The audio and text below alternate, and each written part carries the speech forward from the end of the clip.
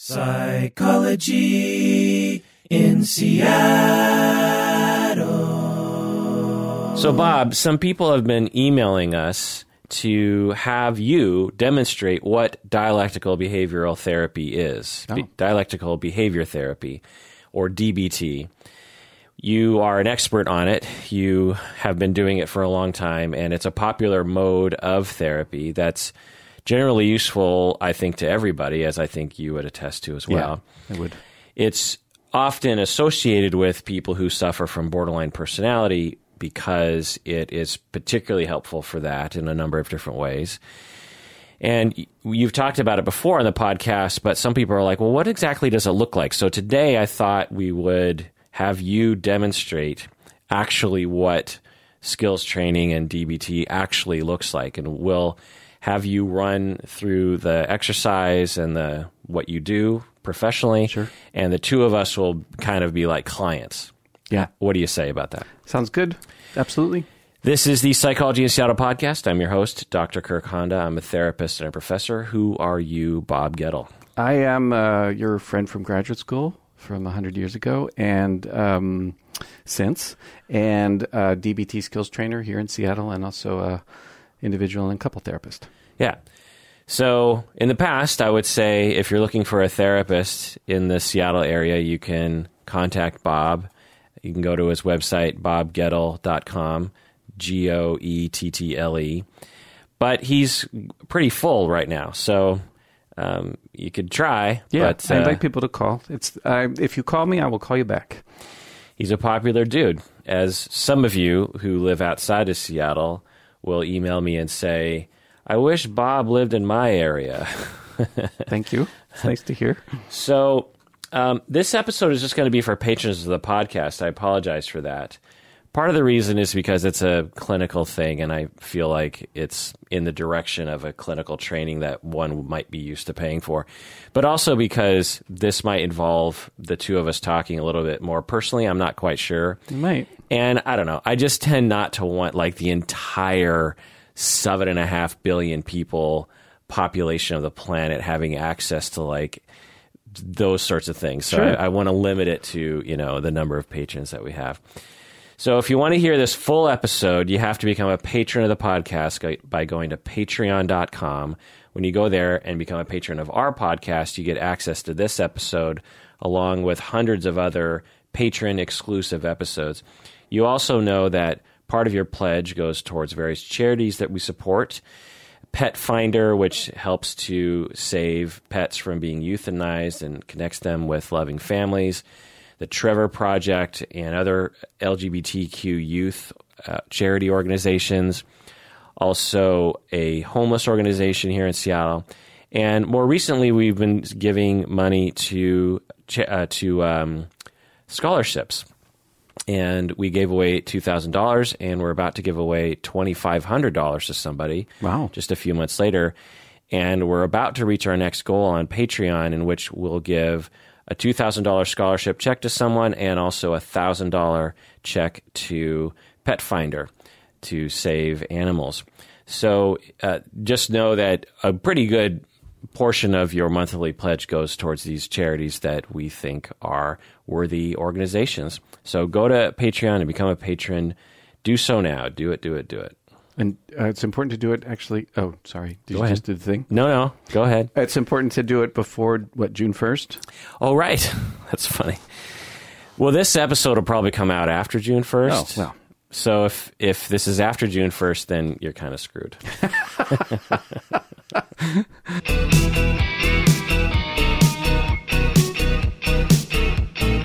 All right, Bob, so what can you do for us here in regards to DBT? So I asked you, I said, well, why don't you pick one of the exercises or modules that is the most quintessential? And you thought the mindfulness section was quintessential to DBT, and I agree with that. Yeah. So let's watch. So you gave me a 3-ring binder. Mm-hmm. With all the different handouts, and it's sort of like a PowerPoint kind of thing. Yeah. And do you give this to your clients? Absolutely, yeah. We work out of it. So everyone has their own thing here. Okay, so start us off here. Okay, so just by way of preamble, DBT has two parts to it: individual therapy, and then this skills training, which often takes place in a class. My involvement with DBT is pretty exclusive to just doing skills training. There are lots of good individual DBT therapists out there. I don't happen to think that I'm one of them. So I teach these skills classes, but it'd be important for people to know that DBT has both components. It's not just skills training, that we're just doing one piece of the thing right now. Okay. Good to know. Okay. So, and obviously, this isn't like a replacement for that kind of thing.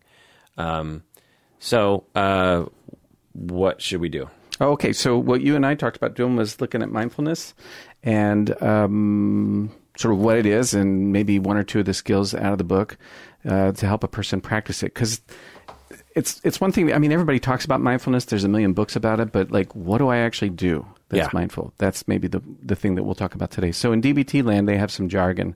It's actually a therapy with lots of jargon. The jargon is not important. It only helps us organize our practice. Okay. So a lot of people will talk about being centered, and DBT, the term they use is wise mind. It's not my favorite term, but nonetheless, it's the term that they use, so that a person would seek to get to his, her, or their wise mind, to be their centered self, to act based on what is happening in reality, what's really happening, not the things that I think are happening, not the things I tell myself are happening, the things that I want to have happen, but what actually is happening in front of me and inside me, and to not ignore any part of that. Okay. So I think I get that in principle. Yeah. And I'm wondering if some listeners might need to see it in action or something. Sure. Okay, or see some examples, which I'm sure you're getting to. Okay, so we can agree, you and me, that everybody has the capacity to see things as they are, to act from reality, to see the truth. Yeah. Okay, and that sometimes we have a distorted view of reality. Sometimes we're missing elements of it. We have blind spots. What's an example of that? Well, when I was young, when I first met Colleen, one of the things that happened for me coming into that relationship is my previous partner cheated on me. And every time I would see a white Subaru station wagon, Outback wagon, going down the street at a time when I thought Colleen was at work, it would trigger me into thinking, oh, she's out there cheating on me. Was it her car? No. Did I tell myself it was her car? Fuck yeah. So I would act like that was the truth, and my heart rate would go up, and I'd have these kind of compelling thoughts about, well, what if she is cheating me? Which, on the one hand, makes sense. It just doesn't make sense given reality. Reality is she's sitting at her desk, doing her job, is working hard like she always does. But I could fall into these sort of like trance, I guess is a way to put it, these states of mind where I would believe, even knowing that it's not true, I would still find myself believing, oh, maybe she's cheating on me. So it makes sense, and it also has nothing to do with reality.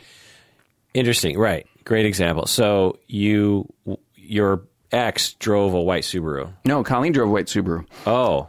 So I would think, oh, if the white Subaru is out on the road, maybe that means that Colleen is out there somewhere. Oh, she's not at work. Yeah. She's not only is she not at work, but... Right. And she's driving around, but she's cheating and driving by the house. Right. And the sight of a car like that would just trigger me. Yeah, totally. Yeah. And trance-like state, that's an interesting way of putting it. Another way of putting it, I think, is to say that it's like, as you said, at any given time, it's possible that your wife can cheat on you. Yeah. And we all know that. We all know that at any given time that you're not around and your spouse isn't within eyesight, they could be cheating on you. It's just a chance. Mm-hmm.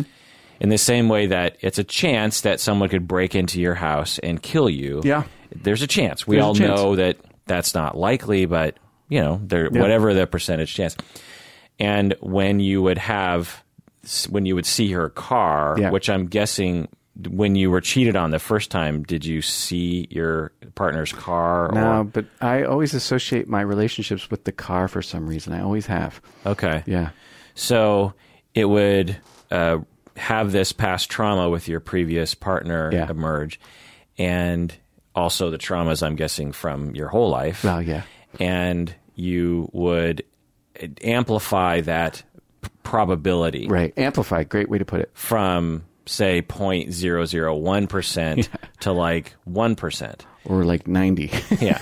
But I like to say 1% when I explain this, because let's just say at any given time that your spouse goes to work, they have a 1% chance of cheating on you. 1 out of 99. Okay, 1 out of 100. Got it. Right. So that means they're likely to cheat on you 3 times a year. Right. Yeah. If you have that amplified probability. Right. So even though in your mind at the time, if I would have asked you, like, what's the chance that Colleen is cheating on you right now? You'd be like, well, I mean, not very high. Right. But what if? Right. And if this is a chance now, Right. Surely in the next few years it's going to happen, and then I'm going to be devastated like I was in my and I don't want that to happen again. It's a horrible feeling to have, and so there's this hypervigilance around that 1%. And it's the same as what if someone's lying awake at night worrying that they're going to get raped and killed, and then you come up to them and you say like, boo, sorry, no, just joking. You say, what's the likelihood that someone's going to do that right now? They'd say like, well, not very high, but what if, what if that happens? Then my life would be over, and I can't accept even a 1% chance.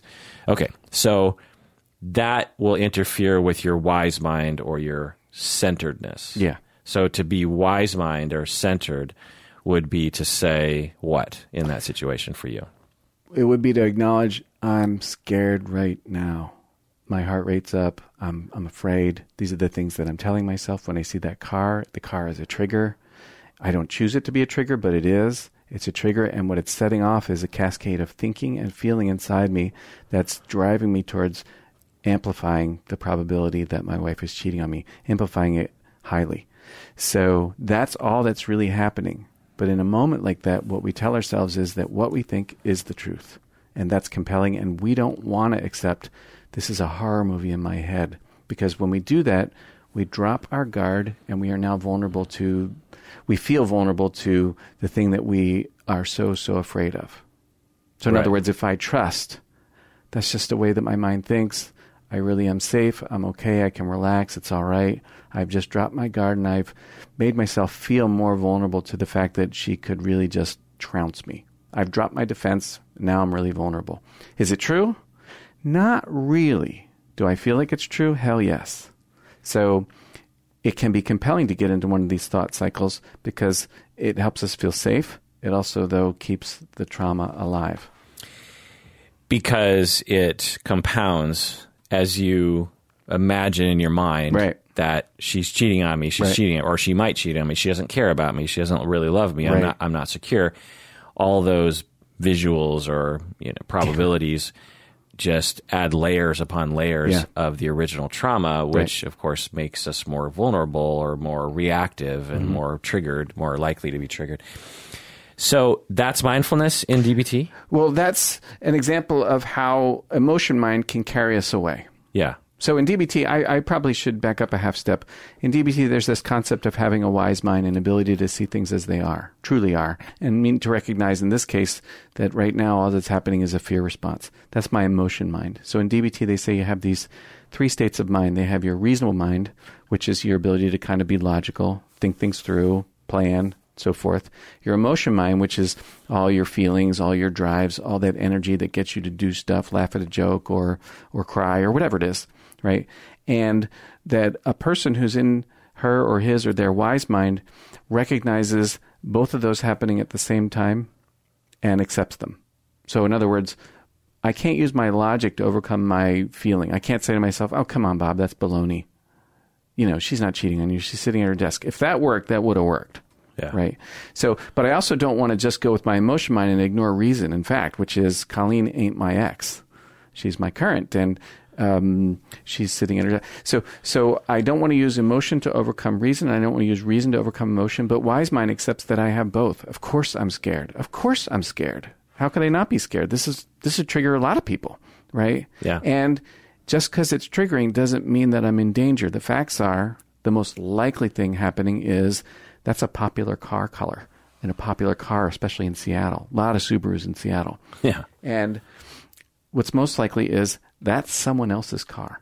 Yeah. Someone else driving wherever they're going has nothing to do with me. I'm just triggered. Yeah. Right. So instead of using my logic to overcome my emotion, it's like accepting they're both true at the same time. That's the dialectic. That's why DBT has this business of dialectical behavior. It's dialectical because it says, well, there's two sides to the coin here. There's how I feel and there's also what I think. Oh. And wise mind is like, yeah, how I feel makes sense. I'm not going to say, well, I shouldn't feel that way. Come on, what the hell? And I'm also not going to say, well, because I feel that way, it's true. And so therefore have that overwhelm my rational, logical mind. I'm going to accept that they're both happening at the same time. That's the dialectic is essentially both and. Yeah. Both and. So there's things I can do to get to my wise mind. A lot of people do yoga. People do meditation. There's some exercises in this book. I thought we'd do one of them that are supposed to help a person get to wise mind. And as anybody does any of these exercises, really any exercises, the thing I always think is, if you're going to do one of these practices, let it be a practice and don't try to have a particular outcome. So I should never try to get to my wise mind. What I should do is just do the practice and see what impact it has. Sometimes it may help me get to a wise mind place. Other times, it didn't do anything, and then, that's fine too. But if I hang my hat on the outcome, then I'm likely to dismiss something that could be helpful to me and also get frustrated because nothing works all the time. Yeah. So you and me, we're going to do a practice right now. Okay. So, I just want to do a caveat before I forget. Sure. Sorry for interrupting. Not at all. Is that this is identical to differentiation, or it's differentiation with, a mindfulness add-on or something in terms of how I'm seeing it. No, say more. In terms of Murray Bowen's concept of differentiation, you're not in the family therapy world. You're going to have to say this to me. Yeah. Well, I would have thought that you would have been exposed to that, but I suppose maybe not. Not so much. The idea is that we, as people, have two levels of tension between differentiation and individuation. And we will, given our family of origin experiences, have different levels of fusion between those two sides, between reason and intellect, or, the words that they use in DBT is emotion and logic. Emotion mind and rational mind. Yeah, okay, rational. Mind. It's identical concept. In fact, they might even use those terms at times. Nice. And the idea is that as we go through more difficulty early in life with our family of origin, we not only fuse those two things together so we can't tell the difference between them. Oh. And, and so some people become overly logical and deny their emotions. Sometimes people become over emotional and deny any ability to think through and have goal-directed activity. Mm-hmm. But they'll also fuse with other people in that they confuse their own emotions for other people, their own thoughts for other people. They'll confuse other people's thoughts and emotions for their own. Oh, yeah. And so the idea with differentiation in Bowen is like to be able to see those two things as separate things. You have your intellect, which is valuable, right, and you have your emotions, which are valuable, and you have other people's thoughts and emotions, which are nice, and you want to sometimes involve that in your soul, and sometimes you want to have a boundary.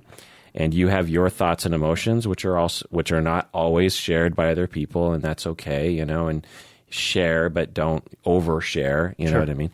And so there's this dialectic, if you will, between or balance between your own intellect and emotion, and you and other people. I'm just curious if you've ever heard someone say, "Oh, it sounds just like differentiation." No, that's interesting. Yeah, because in my world, it's like you're talking like I teach this stuff every quarter. You know what I mean? Right. The difference is that Bowen never had any knowledge, to my knowledge, of mindfulness or yoga or anything along those lines. He was in the 50s and 60s in the United States, and it wasn't really popular. I think people talk about. Yeah. Anyway, so please continue, Bob. Well, it's funny that you say that, because I remember when I was 23, realizing that the voice of my father in my head wasn't actually my dad. That was a hell of a moment. What do you mean? Like, how you can hear people that are important to you, you hear their voice in your head? Yeah. Well, the voice of him in my head isn't actually him. I was sitting in the office where I was working at the time. My dad was living 300 miles away, and I was hearing his voice in my head, and I realized that ain't him. That's me. That's inside me. Yeah. Like, that was just like a hell of a moment to understand it's not, what I hear in my head is not him. Yeah. And what did that mean to you? I think it was the beginnings of my own differentiation, though back then I wouldn't have said that. Yeah. Yeah. I just sort of marveled at, oh, that actually isn't him. Yeah. Okay. Interesting. You're right. It's like, just because it seems like it's him doesn't make it him. Right. Also, I would imagine of some personal power and responsibility around, he's not in my head. Right. That's me doing that. Yeah. And I have more power over me than I do over my dad. Yeah. And let's go down that road of trying to figure out how to change that voice, because that's me. Yeah. You know, right. Exactly. I don't know if that makes any sense. Well, it makes all the sense in the world. It's just taken me a while. So you literally heard, like, I mean, not in a hallucination sense, but you actually, it was a powerful, internalized, critical, I'm guessing, voice that was in your mind that sounded like him. Yeah. He was like, piece of shit, or what are you doing, or whatever it was. Yeah, whatever it was, yeah. And for up until that moment, it was, you would have an argument with him in your head, like, fuck off. Yeah. And it felt like a external argument you were having with, instead of like, oh, there's that internalized voice. Yeah. Yeah. I talk with clients about that all the time. I'm sure you do too, but not in such an explicit way. Mm-hmm. It's more like they clearly identify with those voices. You know, by the time you're 45 or something, you clearly have already, you've totally embraced those voices. Yeah. I am a piece of shit. Mm. I don't matter. Yeah. No one loves me. I am lazy. Mm-hmm. I need to be earning more money. There's all these voices and they internalize, but they fully embrace and voice themselves. And when we actually in therapy piece through it, we're like, so is that you, or is that someone else saying that? Right. And very quickly people will say, well, no, it's not me. I mean, the real me would say, fuck off. Yeah. Money's great, but I don't need to break my back and ruin my life because of it. Yeah. And it's so interesting to ask questions like that. Like, is it you or is it someone else? And instantly people know, but that's that differentiation process. Like, oh, okay, that voice I'm now going to separate myself from, at least, in this moment. And that's me differentiating between me and other people. I don't have to allow other people's thoughts to dominate who I am. Right.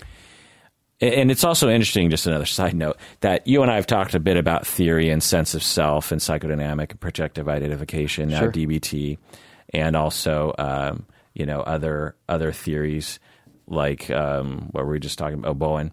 They are all the same.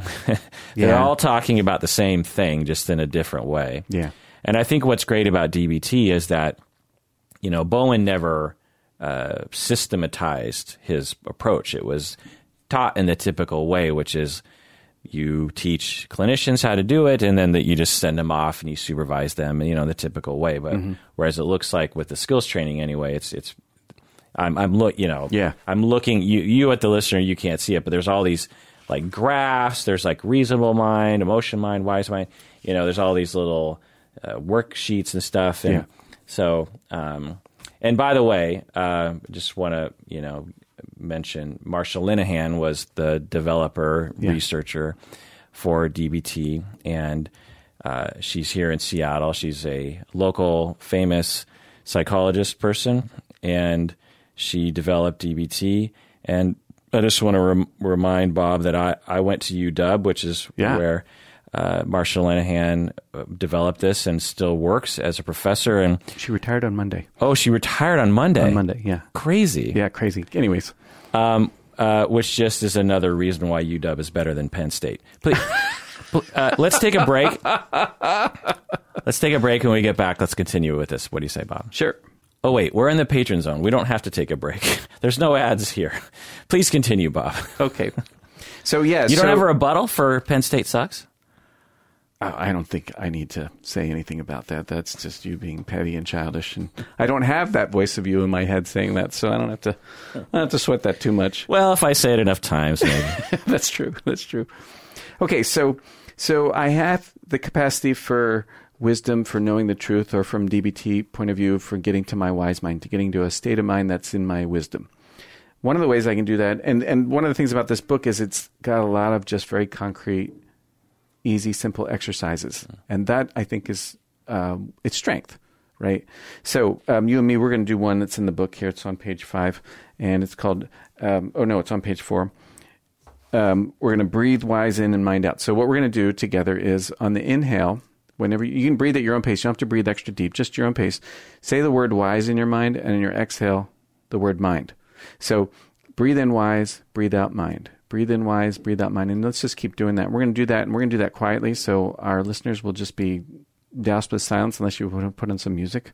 No, they can do it too. Okay, yeah, so you can join along with us and just in wise, out mind. And again, don't try to have an experience. Just let this experience be whatever it's going to be. And that'll be the right thing. How long are we going to do this? Probably about a minute. Okay. So I will pause it, and you can pause it too out there, and do it for about a minute. So I'm going to pause it right now. Okay, we just did it for a minute. Yep. So in class, what we would do is everybody would have an opportunity, if they wanted to say anything about their experience that they wanted. Anything you want to say about yours? It felt good, felt relaxing. Mm-hmm. I could hear my neighbor chopping wood loudly behind me, but didn't distract me too much. I had random thoughts as I was doing it. One was, I should probably do this more often because it's probably good for my physiology and psyche. Sure. I thought about how Marsha Linehan might have used this particular technique to market her particular brand of mindfulness because it involves her catchphrase, which is wise mind. Right. Good point. It's just a thought that a person would have. Just me being a dick. I also thought that it would be great for people to get in the practice and get in the habit. Sure. And then when they see the Subaru drive by, right, and they realize that they're having a reaction, that they return to this breathing, return to wise mind. And the phrase, because I'm guessing in the class, the phrase wise mind begins to really develop a meaning for people.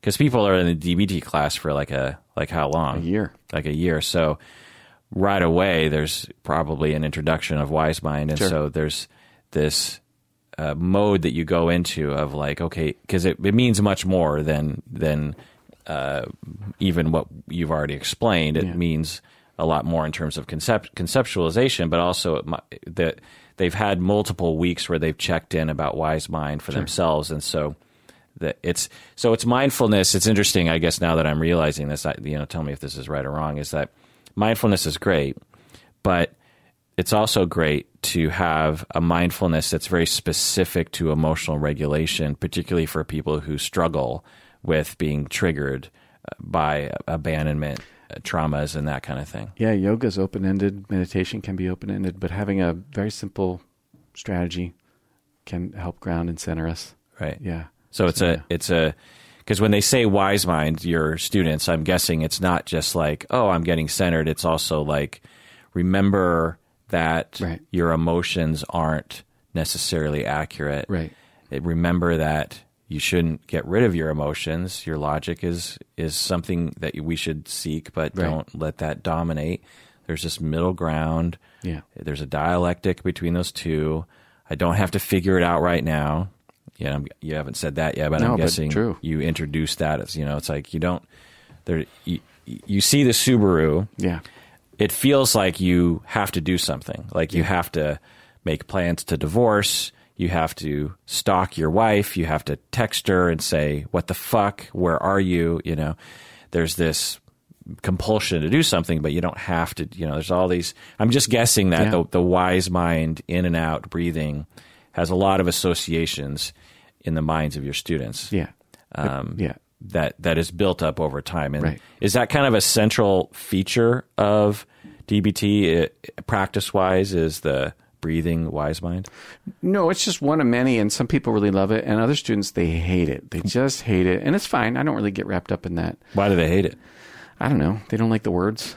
They don't like jargon. They feel like they're being brainwashed or told to do something. They don't like being told what to do, and so people will adapt. Whenever I do these in class, people adapt. They're like, well, I didn't want to do that, so I did this other thing. It's like, okay, well, I don't really care. Whatever works. What do they do? Maybe they count. Maybe they use different words. Maybe they instead just focus on their breathing and they don't have a mantra, you know. And, so some version of relaxation. yeah. Well, some version of settle down and get centered, I hope. Yeah. Which might be relaxing. But you could imagine I could do this in a moment of panic about the white Subaru Outback going down the street and not feel particularly relaxed, even as I can step back and get a little wiggle room from the compelling feelings and thoughts that I'm having. Like stepping back and recognizing, okay, this is that thing that I feel. And yeah, it's really intense right now. It's really big. It's also that thing that happens to me. They're both true at the same time. And not try to like float on a fluffy cloud of relaxation and centered in enlightenment. You know, like that's all bullshit, right? Yeah. Part of being alive is to feel intensely. So I'm not going to duck from it and I'm not going to pretend it doesn't happen. And I can be in my wise mind without feeling calm. In fact, wise mind rarely feels like what we think it'll feel like. We tell ourselves a story about, you know, when I'm centered, it's going to look like this. And, you know, lots of times you're centered and it doesn't look like that at all. You have great passion or whatever. Yeah. Cool. For me, I had the similar experience. Lots of thoughts, lots of distractions. And, you know, this is what happens. Whenever I teach this, I always model my own experience because there really isn't a right experience. Some people think, oh, I'm supposed to clear my mind. Yeah, I wish. My mind's almost never clear. There's always thoughts. There's always brain doing thinking. That's what brain does. And the minute I divorce myself from having a particular outcome, like I will now be enlightened, is the minute I actually maybe make room for whatever benefit this thing's going to give me. Because I'm not steering the boat. I'm just letting the boat go the way it's going to go. Yeah, and the additional thing I'll say is that if you're interested in mindfulness and you don't know much about it, or yoga or meditation sorts of practices, is that we tend to think of our minds and our emotions as these separate things from our physiology. Right. But they're not. They're physiological experiences. All of our thoughts, our dreams, our emotions are an organ in the brain doing something physical. Yeah. And when we take biological or physical interventions on that system, then there's changes in our experience of emotion, our experience of memory, our experience of trauma, our experience of distress, our experience of meaning in life. I mean, just think about that. The meaning of our life exists in the goo of a physical organ of the brain that's similar to like that is, you know, physiologically the same as like a liver or a stomach or something. It's just a bunch of cells. It is. So anyway, this is obvious, but I say this to make maybe it's not another. always obvious, though, is it? Yeah, I mean, I have to remind myself this because when I'm in a state of stress or distress, I might not even necessarily know it. No. Because it's just sometimes hard to know, given the way you're raised or something. But even it's just hard to know. And so we have to sometimes do a physiological, you know, because like when we're stressed out about, well, let's just use your example. You see the white Subaru and you're triggered and you're thinking, okay, well, how do I think myself out of this, right? Like, what do I have to, how do I rationalize this away? And that's not a bad technique, but but how wonderful also would it be because your brain is now moving at 100 miles an hour and fear center and memories and traumas and, you know, amygdala and all these things are happening that are not under your control. And how wonderful would it be if you could somehow slow that down so that you actually felt like, you know, only 25% of the full distress and emotion, and therefore much less of the paranoia and worry. Yeah. And you can do that through mindfulness. You just slow your body down, which slows your brain down, which makes you feel less distressed. And you don't have to rationalize anything. No. You know, you don't have to combat anything. You just slow your brain down, and then that can do a lot in and of itself. I'm guessing there's a lot of benefit to your students in that way too. I should think so, yeah. Well, 4,000 years of Buddhism. Right. Right? Oh, by the way, this stuff has its roots in Zen Buddhism. Okay. That's what she is. She's a Zen Buddhist. Okay. Yeah. I know that she has a bowl that she'll ding. A singing bowl, yeah. Okay. Yeah. I have one too. Okay. Yeah. So what else could we do? Okay, so one of the things about people when they're in their wise mind or in their wisdom or centered is that they have a great capacity to observe and acknowledge what's really going on. Okay. So they're good at seeing what is. And the other thing that they're good at doing is they're good at describing, in other words, labeling with words that which they observe.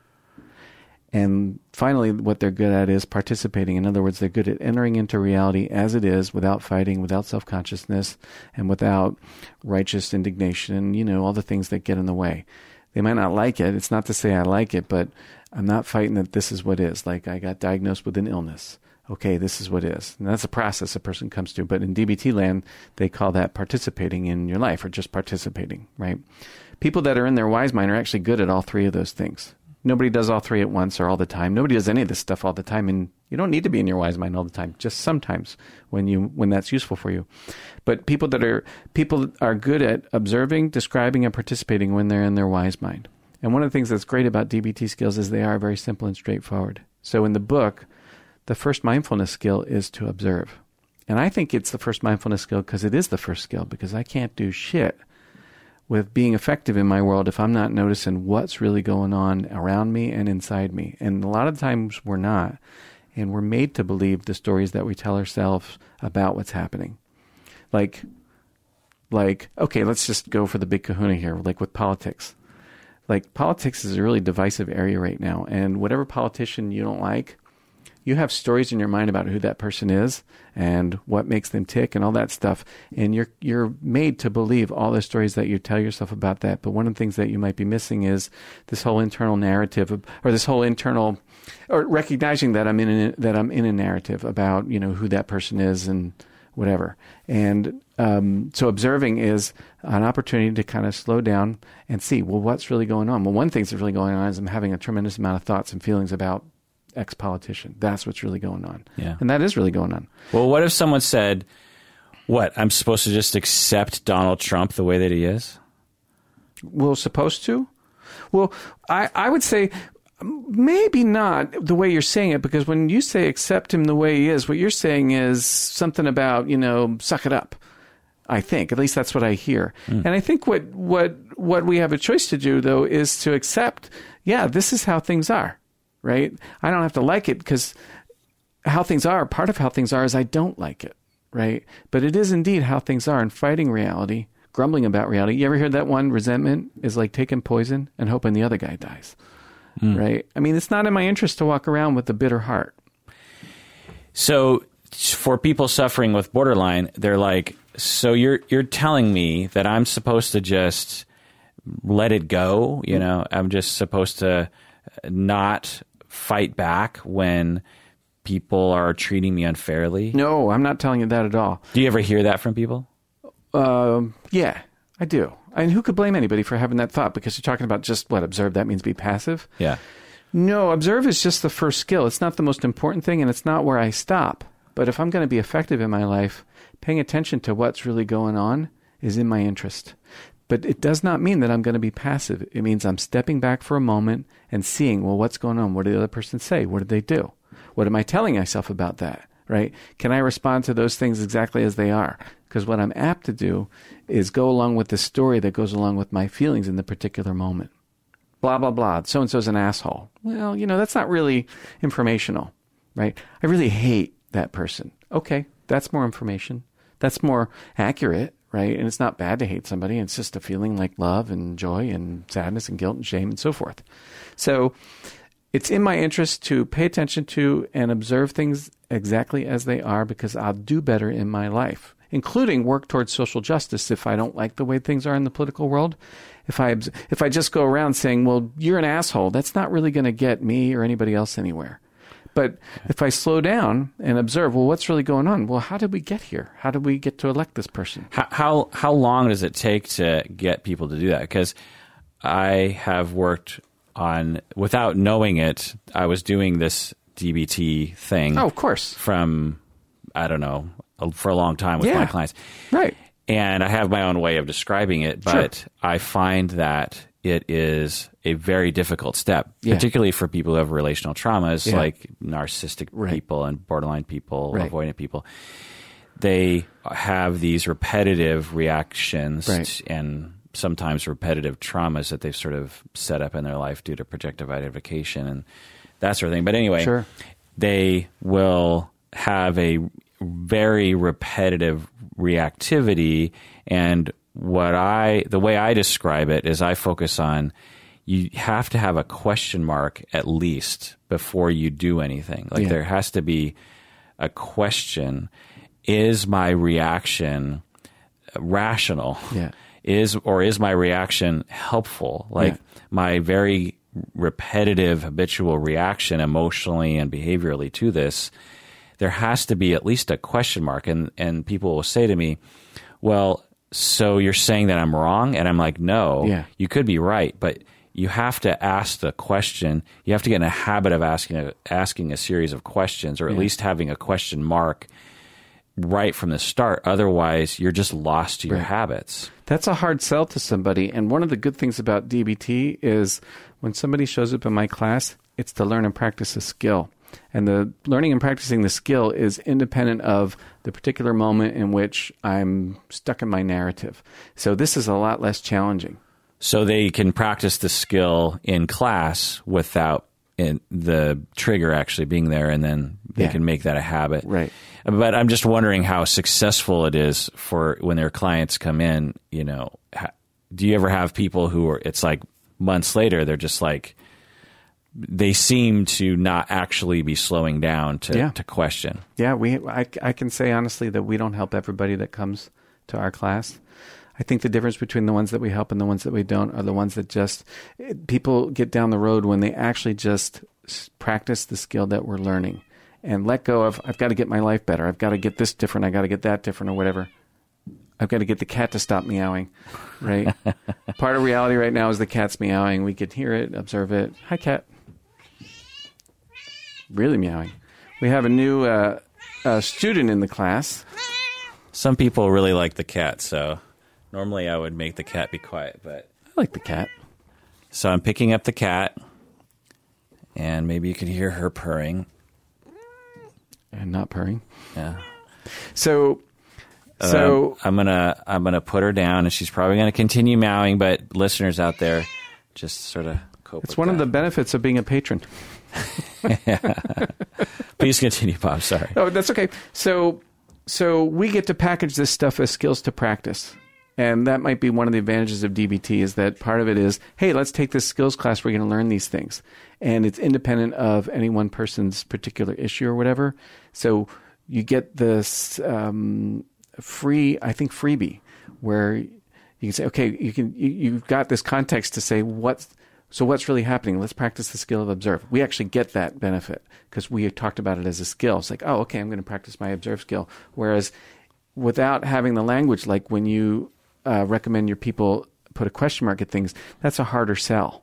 I think in a moment of when emotions are running, that's a harder sell. So there has to be a practice that you develop. But we also get this, like, I could always say to my person, okay, so let's practice observe right now. What's really happening? Well, so-and-so said this to me.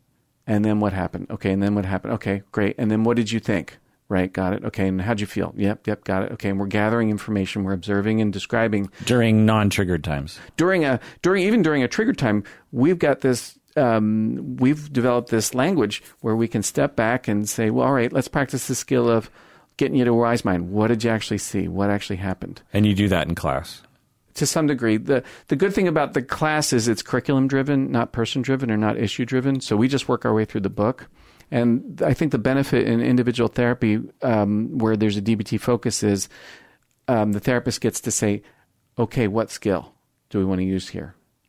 How about we do blah, blah, blah, blah, blah. And it's not offensive. It's like, oh, okay, we're doing this skill. This is an opportunity to practice the skill because that's going to be helpful to me. Right.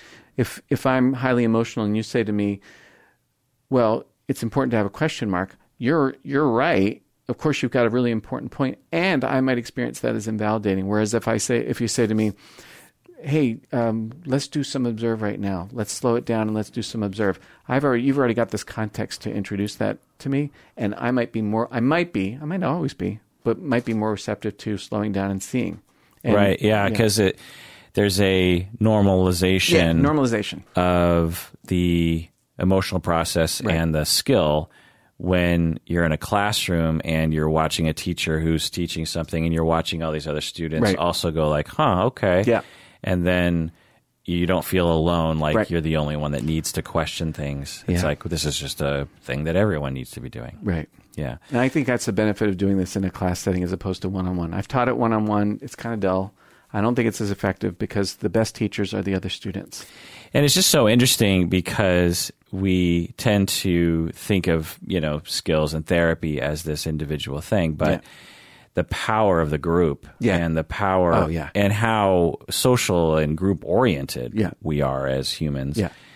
We just don't use that enough in our field. No. We isolate and you and I do mostly one-on-one counseling or couple counseling, right? Yeah.